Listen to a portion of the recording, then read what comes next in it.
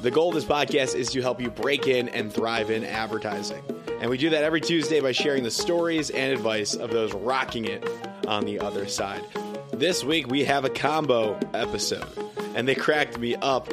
I should have expected that with their recent creative work for Drugs for Plants and their hilarious headshots. Andrew Fatato and Dave Haller are the co-founders and creative directors of Major, a New York City-based creative agency that helps brands, agencies, and production companies create ad campaigns that aren't boring. New York City agency veterans Andrew and Dave met when they were paired up to work on Wild Turkey at Possible, which is now a Wunderman Thompson company, and a whiskey-fueled friendship was born. When all the Wild Turkey ads had been concepted and made, they both left Possible. Andrew to run marketing at a healthcare startup called Formative Health, and Dave to freelance around the city at places like Virtue, Arnold, Saatchi & Saatchi at RGA. But before long, they were joining forces once again when they were hired to create the brand, website, packaging, and launch campaign for a Japanese shoshu they named Case. So, a year, several pounds of sushi, and only one camera drone crash into the Japanese countryside later, Major was born. Their experience abroad made it obvious that they could probably make a business making actually interesting advertising campaigns. Now they're working on clients like Vimeo, Asana, Birchbox, Prudential, Smirnoff, Showtime, Dole, American Express, AB InBev, and Amazon. Wow. So Dave and Andrew also taught how to have ideas at Miami Ad School, and they have turned that material that they developed for the class into a book called Handbook for Hacks, making them the perfect guests for this show. Check out all their links in the bio and be sure to check out Handbook for Hacks. Also, you're going to want to check out their hilarious headshots, and you can check all those out at our Instagram at Breaking and Entering Pod. Now on with the show. This is the Breaking and Entering Advertising Podcast, and as usual, I'm your accomplice, Gino Schellenberger. Kick it, Mikey.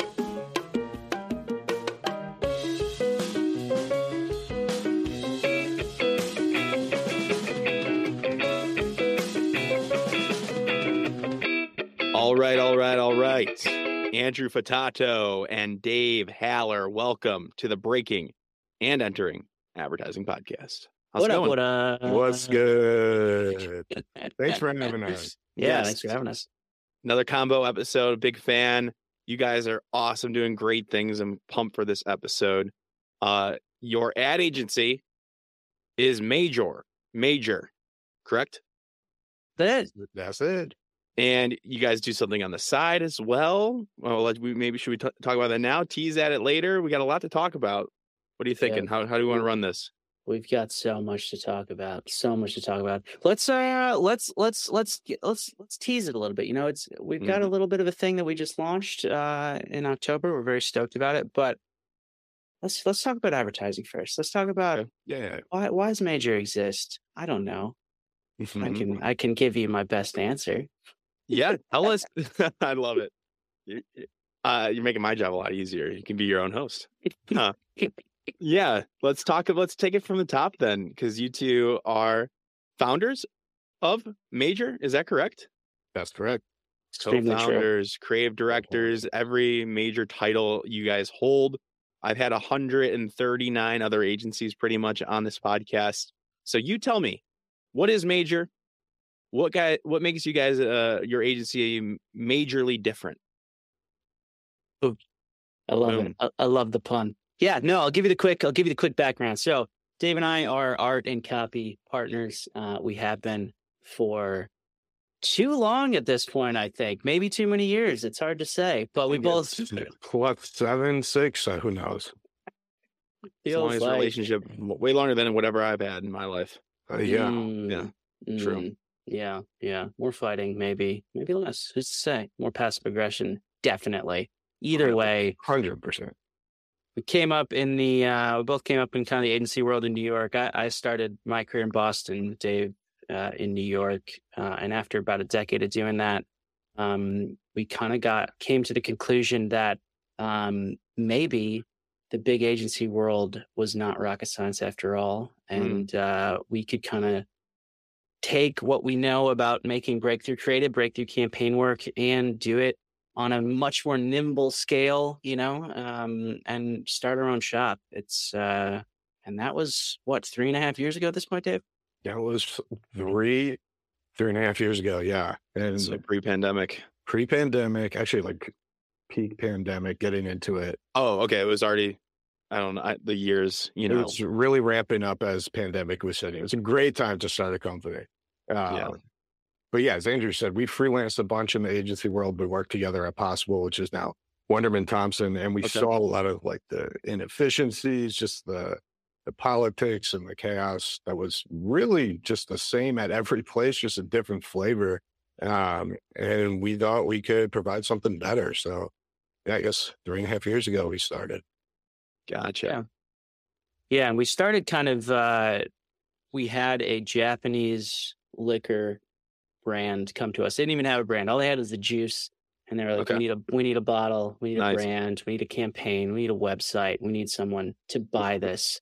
And so Dave and I had just come off of working on Wild Turkey for a year. And as a part of working on Wild Turkey, we had made so much work ourselves that we were kind of like, all right, we know booze, we know how to make stuff. Let's take this client on ourselves. Let's kind of see what we can do with them.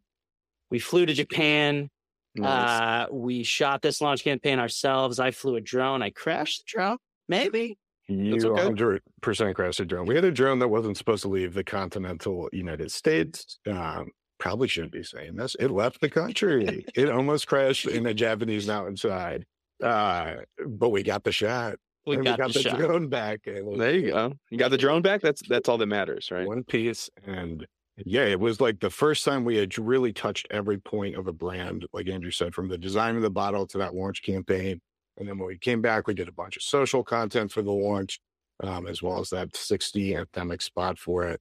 And we really that was like our first major client, first major project that we really did it all. And it was exciting. It was cool to see it happen.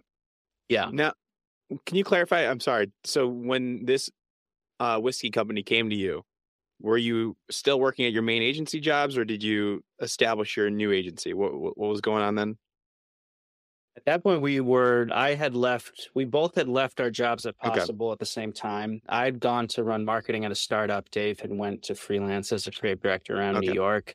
But this was kind of our first sort of proof of concept. And once we launched that brand, we're like, this is a thing. Like, we can clearly do this. We were kind of a little bit surprised by it, to be honest. We're just like, oh shit, like a couple people with some knowledge about how to make work can actually provide a valuable service. And how many layers of overhead and logistics do you really need to kind of create something that people want to look at and interact with? And that kind of gave us a nice little boost out of the gate, that sort of self-confidence. Going to be like, all right, we're out on our own, but it's working, and that's okay. And then it was just kind of a roller coaster from there. I mean, we worked on a variety of clients. We did a lot of work with Birchbox when we first started out, which is really fun. We launched a shoe company called Amberjack, which was a super fun campaign that the client was super down to have a lot of fun with that.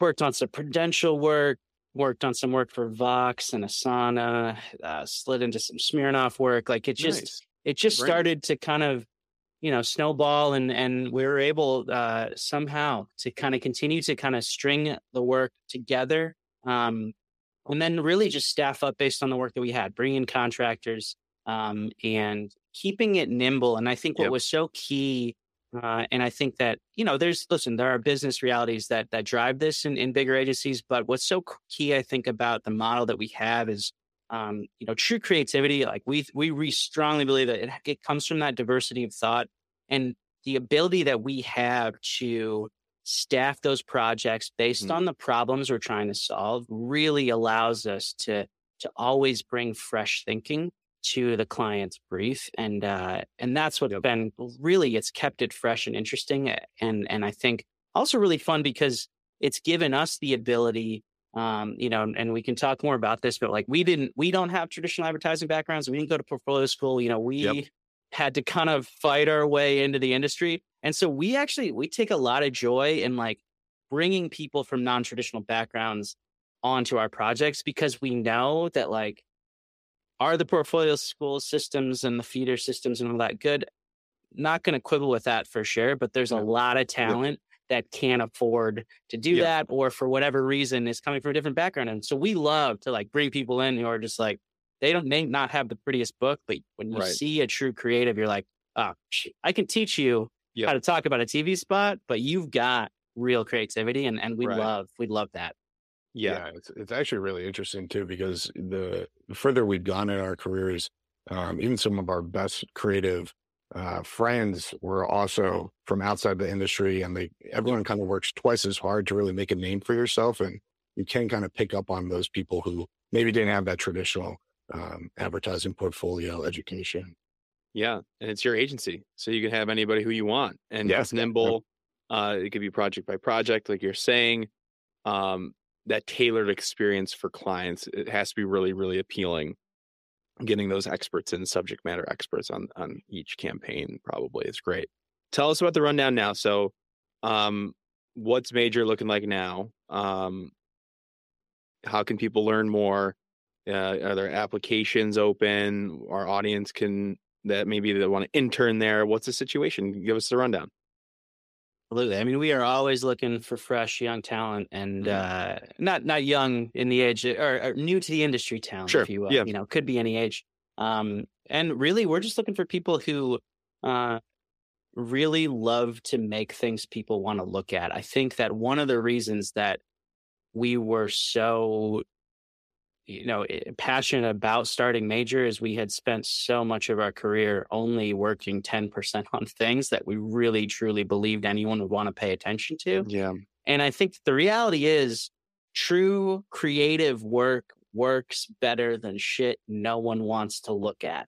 And I think that if we can bring some of that back into the industry, it'll be better for consumers, better for customers, better for us as professionals in this industry, and honestly, better for true creative people who are looking for a way to have a career and still hang on to their ability to create something that is actually entertaining. And so we're always looking for people who have that kind of creative engine and are just looking for a way to apply it in a little bit more of a career-oriented structure. And I think as much as we can give people the freedom to continue to be creative, and we can help them sell the shit out of that, I think it's a win-win. Yeah, I think that's key. I think one thing we've noticed over the years too is just how copy and paste everything's starting to feel. Everything starts to look the same, sound the same. And it's really not as fun as it used to be in the past. And I feel like we want to bring that back. But to Andrew's point, it's really bringing back the creativity in advertising and making sure we get people with an out-of-the-box point of view or a different perspective. And often that comes from, unexpected locations, really. Yeah. Our guiding principle from day one has been the boring will not be forgiven. And we believe that. It can feel corny, but I believe that to my bones. We spent a long time trying to figure out what our positioning was. How do we distill this mentality, this ethos of this agency?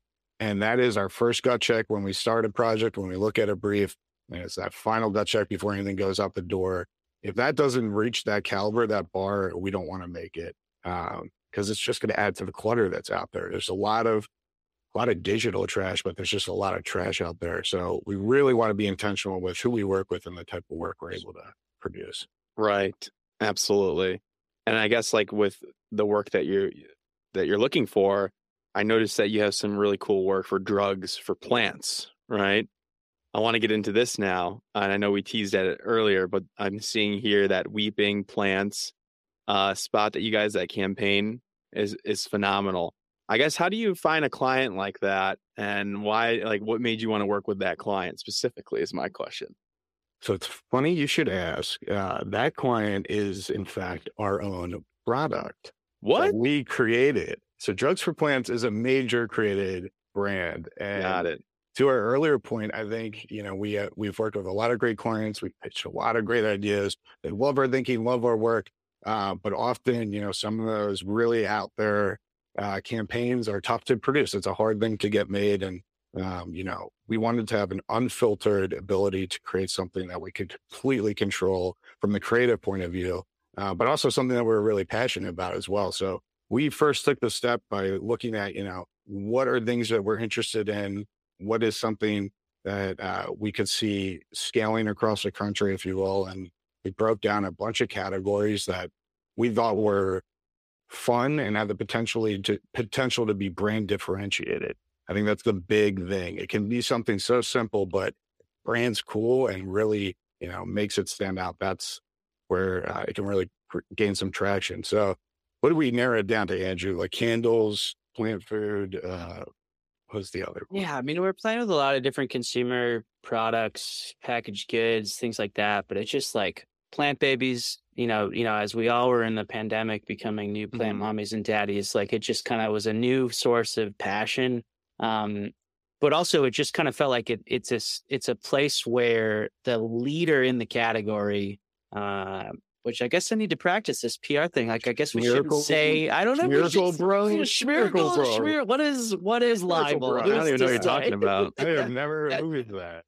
Maybe they'll hire us someday. Probably not. No. But no, the leader in the category, it makes a product that is bad for the environment. And so, it's a real, like, synthetic fertilizer is not good for the environment. So we kind of thought, all right, there's this opportunity to create something that's genuinely good in the category, get more attention on it through what we know how to do. And also like create work that has a strong point of view, like undiluted by the layers of approvals that, listen, we understand why they exist. Like when you have enough bonuses on the line, like there's got to be layers of approval. But for us, it's just kind of like, it's important to us that this is successful, both for an environmental reason and because we want to kind of grow a company making products that are conscientious, but also with a brand that is like entertaining and like fun and like has a point of view. I mean, from our perspective, it's like, this is our liquid death. This is, Oatly's another example of a brand started by advertising people. Like, I think more advertising people should be doing this. I think that like creatives, genius. We have the skill set, we can think creatively within the confines of capitalism. And I think that we should be doing more with those skills. And this is our swing. This is our swing at doing exactly that.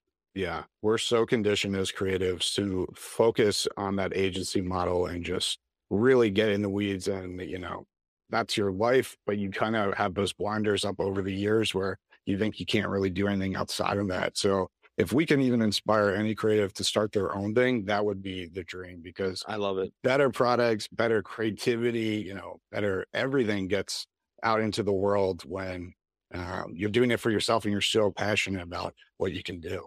Absolutely. I totally agree. I'm always thinking of, and I love that you guys did this. It's so smart. The question was like, how'd you pick this client? Obviously it was you guys. Like, you picked the best client possible. Yourself. That's awesome.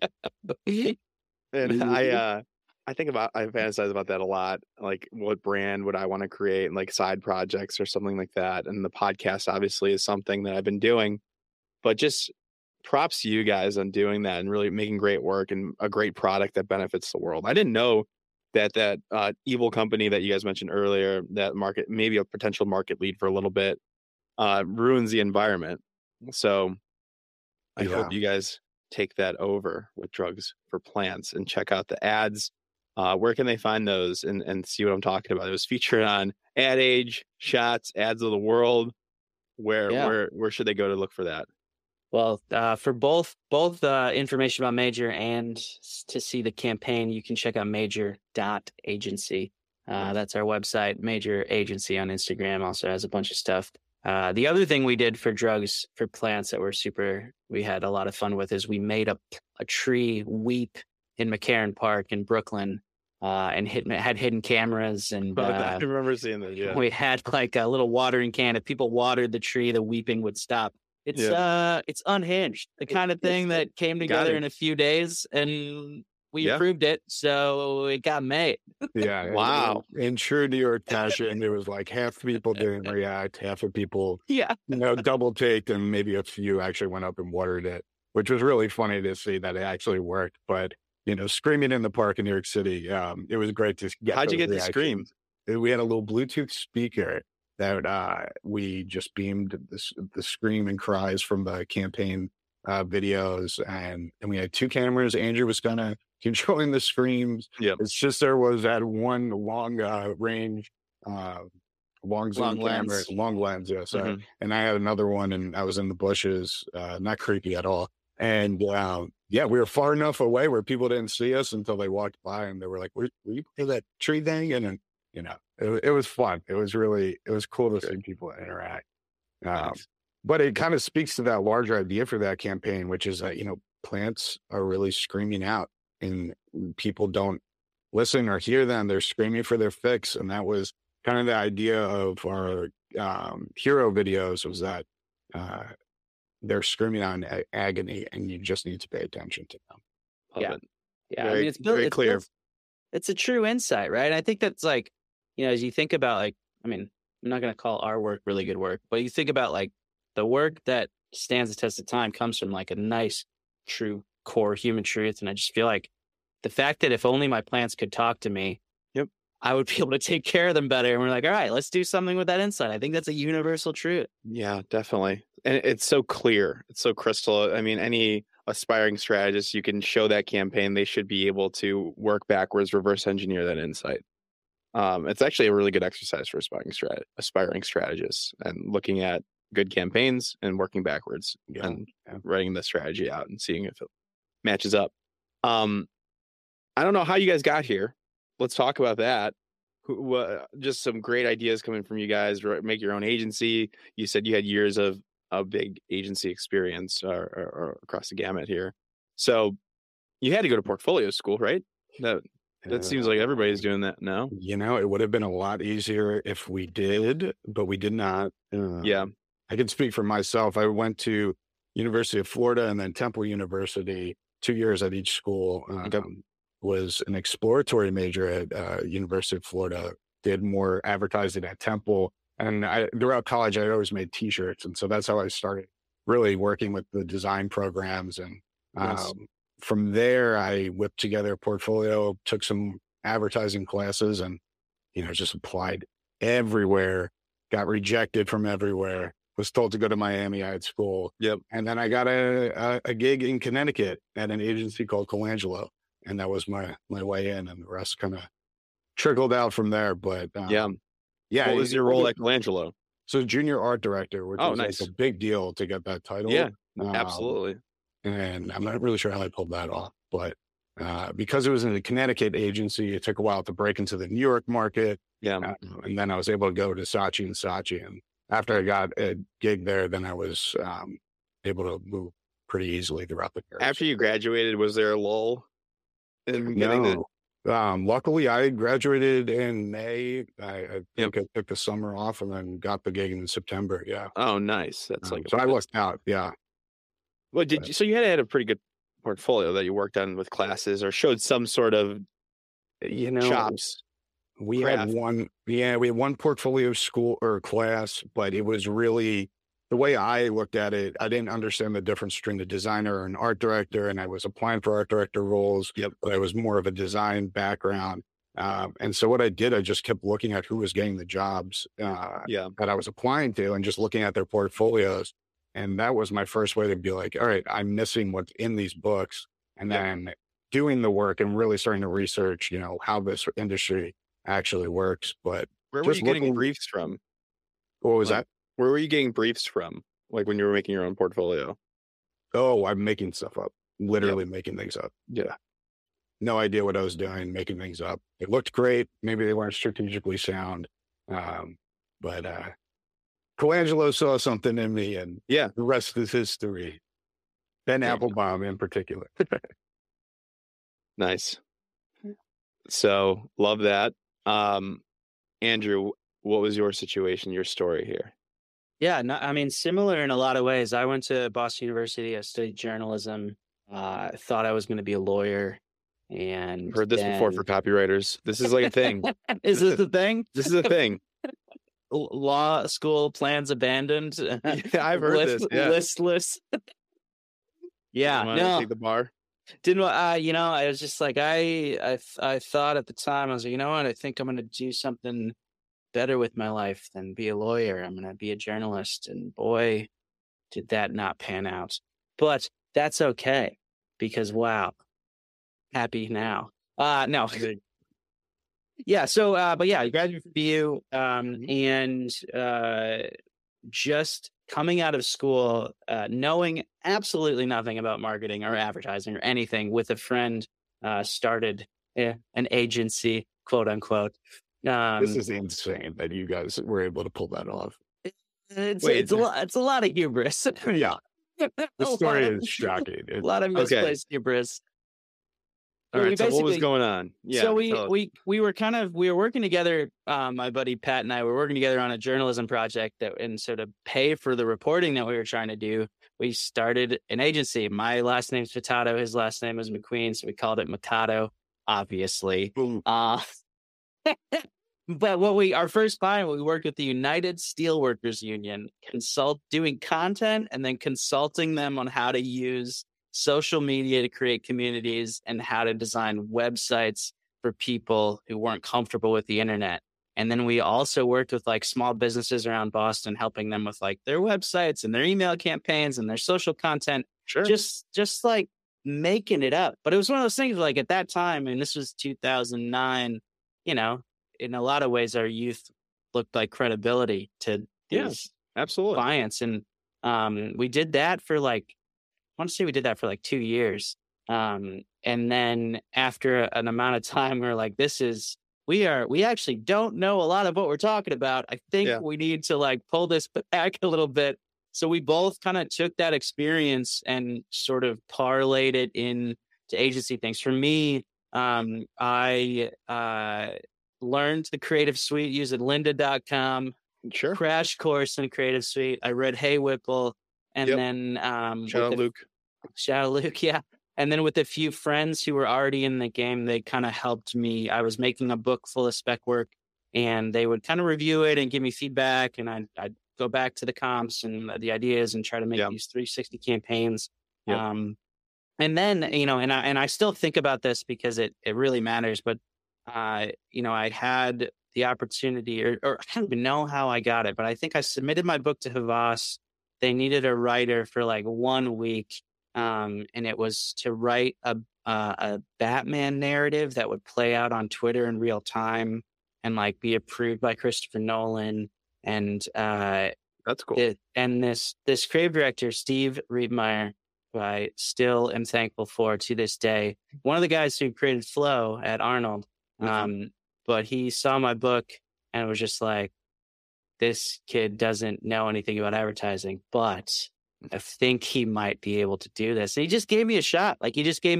And that's really it. That's literally all it took, because from that, I got a job at Digitas, and I got hired back at Havas, and then that got me down to New York. It was really just kind of that one moment. And it's a culmination of a lot of moments, right? Doing the work to learn the software, reading the books, talking with friends. So many people helped me along the way. Don't get me wrong, but it all kind of culminated in that one kind of break, if you will. So even creating your own shop with a friend for 2 years, you still needed a portfolio that was worthy enough to get looked at and give you an opportunity, right? So the key thing there was I wanted to be a creative. I think at that point I was like, I've studied writing. I guess I'm a copywriter, and I was just never going to get an ad job without a portfolio of more advertising work. Yeah, that seems to be what people are looking for today. Is that still the case? I mean, you two mentioned that you're looking for talent all over, all different places too. So do you have the same stance? If you can go back, would you go to a portfolio school? Would you take more campaign classes, knowing what you know now? Yeah, I think portfolio school would have been beneficial. I think I would have learned a lot quicker what I learn now, or what I know now. And really had a better understanding and bigger network earlier in my career. But really happy with how it turned out. No, yeah. As it did. But and I always say, like, to students when I speak to them, I'm like, you could do this without portfolio school, like you guys did. Yeah. You can work hard, and the sooner you know that you're going up against portfolio. Nowadays, like VCU, Brand Center, they're crushing it. Miami Ad School's crushing it. You guys teach there, right? Mhm. The bar is high, Yeah. and it's starting to come down though, a little bit. Like this, like the schools are shutting down, like Creative Circuit shut down. It definitely helps to go to one of these things if you have the time and you have the money. The money, yeah. Yeah, they're more expensive now. There's other options out there, 6-month programs. I'm not sure. I used to be in that industry, but now I'm not. It works if you put in the work, but it's not going to hand you a portfolio. You still have to step up and do stuff. That's always been my take, though. Like, you could do this early on if you know what you want to do, but you know that you're going up against really tough books, and you're competing against them. You have to get industry experience. Like, you have to talk to people in the industry like you two. Yeah. Like, can you look at this piece? Can you help me out? What should I do? What's this? And then you have to go back to work and work on it, get good briefs. And we're coming up with a solution for that with Breaking and Entering. We don't have to talk about it now, but we're trying to create our own award show. Oh, cool. just to get briefs out to students, whether they submit or not. We have Greg Hahn judging the first one. So if you guys want to get involved with that, let me know. Yeah. But, that's a great idea. I love that because the getting a good brief when you're first starting out briefs are hard. It's fine. Yeah. So hard. It's still hard to get a good brief. It's still hard to get a good brief. Yeah, you guys had to make your own company. Yeah. Right? Write your own. Yeah. Yeah. But no, like, so we're looking for like guest judges. So if you guys want to write a brief or talk with us, definitely. But Andrew, thank you guys. But Andrew, like, what are you thinking? Like, would you, knowing what you know now, would you go to a portfolio school? What would you do differently? It's a great question. I think I really actually go back and forth on this because I feel like it is a shortcut to learn what other people have already learned, right? You should 100% find ways. Like, that is kind of the principle, right? And I think that there are books you can read, there are people you can talk to, there are portfolio schools you can pay for. They are all in the service of fast forwarding your understanding and not needing to kind of sort out what other people have already sorted out. And I think there's a lot of value to the different ways that you can do that. Yeah. But I would definitely caution anyone to like believe that there's one right way to get there, because there really is not. And I think the other thing is, like, portfolio school will teach you this, but also other ways of working will teach you this. Like, some of it is really about not the soft skills, but the kind of the principles of working creatively. And I think that a lot of those are like very simple to understand. I'll list them up right now. Make more than you think you need, right? Like, you got to have quantity. You got to hold yourself to a high standard. Like, work, always try to be beating yourself. Be voraciously curious about the lives of other people. Like, assume that you don't understand what other people are feeling and get so obsessed with understanding people who aren't yourself. Like, there are these principles that, we have, we can talk about in a minute, but, it's those are things that it's about the practice. Like, I can say that to you, but it can take you 5 years to really make those first 100 ideas sing every time. And it doesn't matter how much you pay, if you are willing to do the work and hold yourself to a high standard and try to be prolific, like, you will eventually break through, because that is what actually really matters. Yeah. Love it. The only thing I'd add to that too is one thing we talk about all the time is that point of view, honing your point of view. And there is a risk that when you do go through some programs, you're being trained the same way as everyone else, which is great. You start off with those basics, those principles, but with every industry, what do you bring to the table? How do you hone your POV and make it uniquely yours? That's what's really critical about that next step after portfolio school. Yeah. And that's what I know, like some, like, more, like, I know some agencies that I've talked to, some recruiters, now they're focusing a lot on that POV aspect. They notice a conformity. I don't know if that's the right word. I guess similarities between portfolio school books. And now they're really just kind of craving some individuality in these portfolios. So you guys are hitting it on the head here. I don't know how to do that. I never created a portfolio. What do you do? Like, you put do you make your own logo or something? Like, Yeah. I don't really have a strong POV on anything nowadays. I mean, go to sleep. There's a lot of steps into it, but make yourself a brand first and foremost. Mm-hmm. You are a brand. So that includes your logo, how your point of view on the work, and how you approach things creatively. Yep.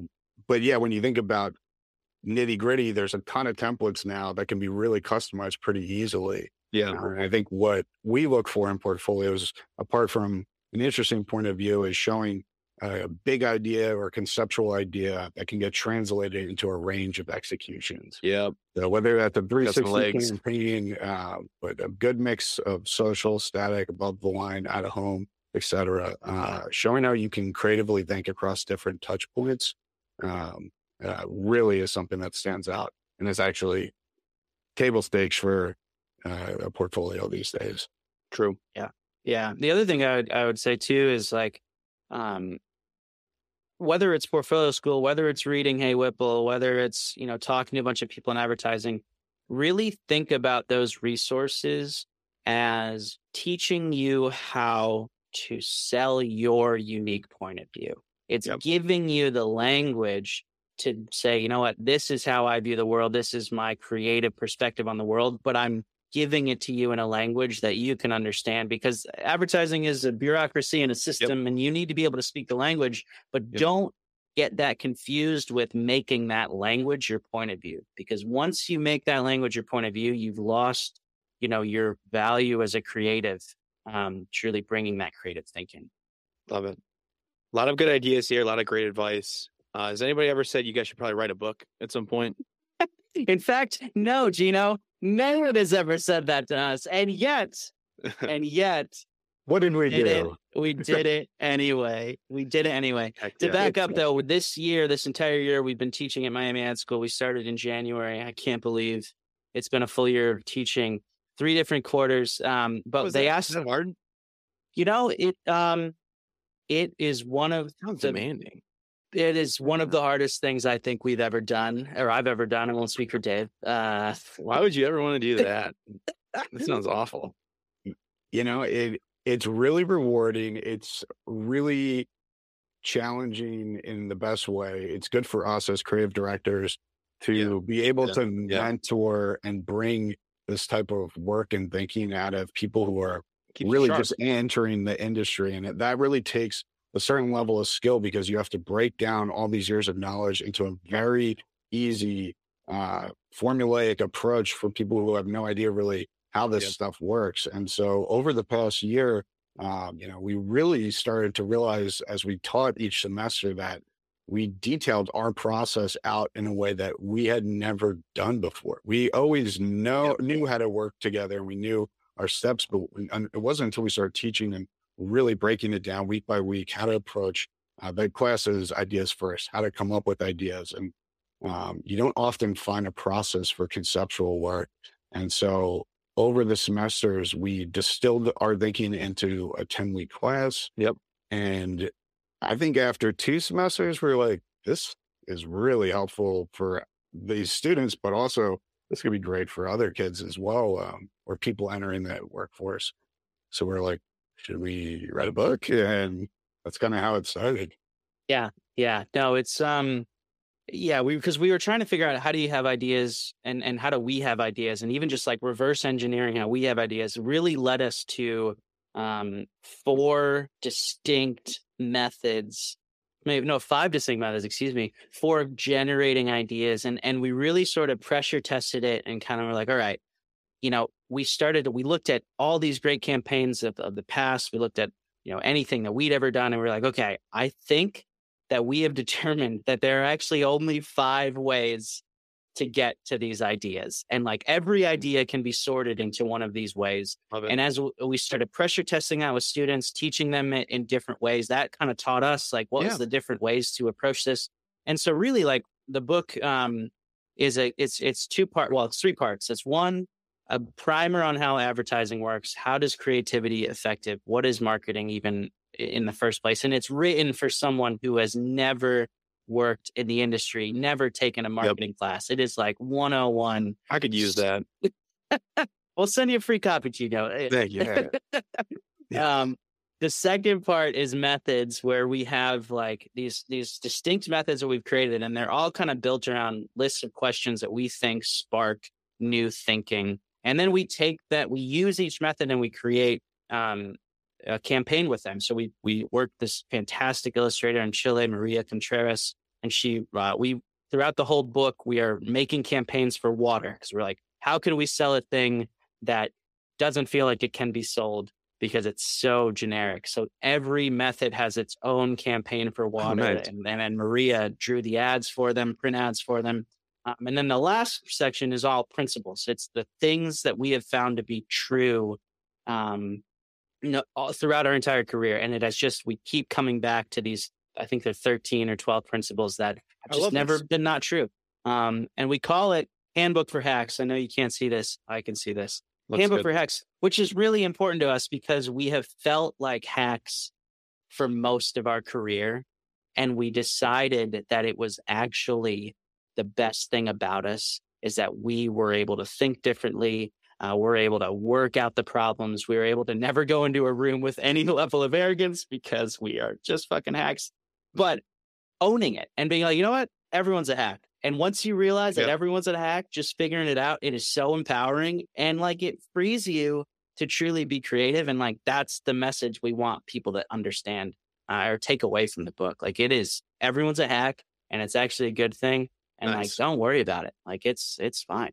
I love it. It's such a crucial mentality because that imposter syndrome, especially in your early days in your career, it can be so crippling. And especially if you didn't have that formal training when you're in brainstorms. I remember being afraid to speak up or afraid to offer my point of view. And, having a book like this kind of to give me that confidence to understand that, everyone's making this shit up as they go. Even the best are all bullshit artists, the name of the game. Obviously you learn and you get better over time, but no one's got it figured out. And that would have been so reassuring to hear. And it's just a nice tone because I feel like, as we talked about breaking in with Portfolio School, it can be daunting. Yeah. And I don't know, we just want to provide an antidote to all of that, really. I'm sold. When can we get a copy? March 2023. Yeah. But if you go to handbookforhacks.com, you can sign up for our mailing list, get alerts as we start to roll out sneak peeks. But yeah, handbookforhacks.com. I'd also say shout out to Formal Settings who designed the book. Now, one thing about us, we designed the first book and then it wasn't good enough in our standards. So we brought in Formal Settings from Berlin and they took it to the next level. And I think that's something we're really proud of too, is that if something doesn't reach that bar, that's not good enough. We will call each other out. We will say, we just know instinctively this isn't the best we can do. And so always trying to best yourself, I think, is one of our principles, but it will always apply to everything we do. Love it. Any other advice? Anything else you guys want to get out to the world of aspiring advertisers? Can they reach out to you guys on LinkedIn? What's the preferred method? Do you have a portfolio site that they can email at, or what are you guys thinking? Honestly, that in itself, reaching out to people are more receptive to helping people break in than you realize. Reach out to as many people as possible. And by all means, reach out to us on LinkedIn. Nice. Andrew at major.agency or Dave at major.agency. We are always down to meet new up and coming creatives. Yes. We want to be a resource. Like we love helping people the way we were helped, and like anything we can do to demystify, give you an introduction, look at your work. We always say, like, to everyone, feedback's free. We love to be helpful as much as possible. And then I think like the one thing that I feel like if you're trying to break into this industry that you really just got to know is there is no secret sauce. No one is hiding from you the secret to great work. It is just working at it and not giving up until you've made something you're truly proud of. And if you hold yourself to that standard, you will get there and people will notice. Love it. No secret sauce. No secret sauce. I would have bought it all. We could have bottled it. Yep. Love it. All right, Andrew and Dave, amazing job. Thank you guys so much for coming on. We'll have people reach out to you. I'll send people your way. But I think we covered a lot of great things. Thank you again. Yes. Thank you, Gino. All right, you guys rock. Thank you so much for listening to this entire episode of the Breaking and Entering Advertising podcast. If you like what you heard, it would mean a lot to us and help us grow and get better guests and better break-ins if you can go to Apple Podcasts and leave us 5 stars and a small review if you have the time. Be sure to connect with our guests if you like what they said by going to our Instagram at Breaking and Entering Pod. That's all one word, Breaking and Entering Pod on Instagram. We have links to their portfolios and their LinkedIn, and they want to connect, so do that.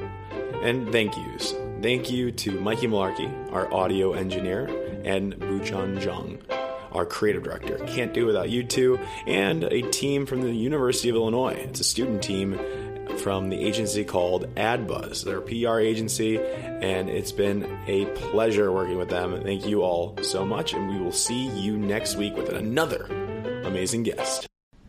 Thank you for tuning in to Breaking and Entering. We want to be transparent with our valued listeners, so we'd like to disclose that this episode was made possible through a paid collaboration.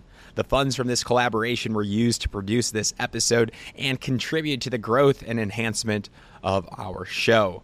At Breaking and Entering, we are committed to delivering high-quality content that informs, entertains, and engages our audience. We carefully select our partners to ensure that any sponsored or paid content aligns with the values and interests of our listeners.